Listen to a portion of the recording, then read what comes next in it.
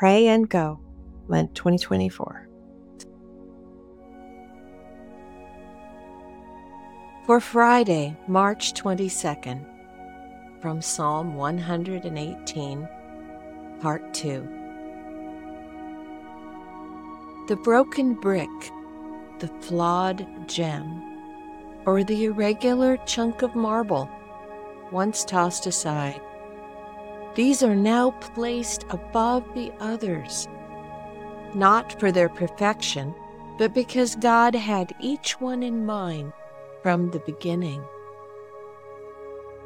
The rejected one, now chosen, is God's original design, perfectly imperfect in shape or color or size, but secretly strong.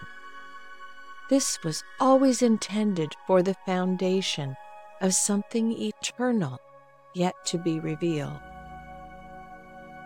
You fear you're not good enough, but God knows.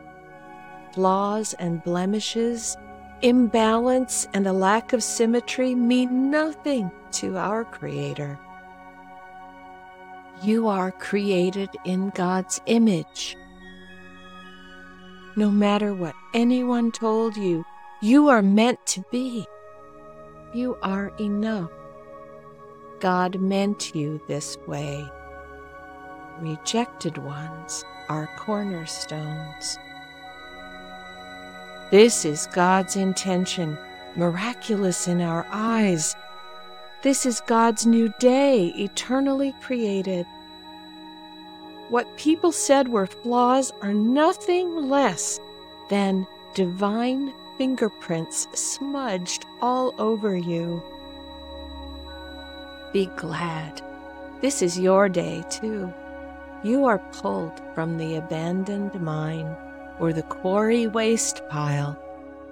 You have been crafted to belong to a timeless structure, to bear impossible weight and shine with breathtaking beauty. You are chosen and blessed. Rejoice in that.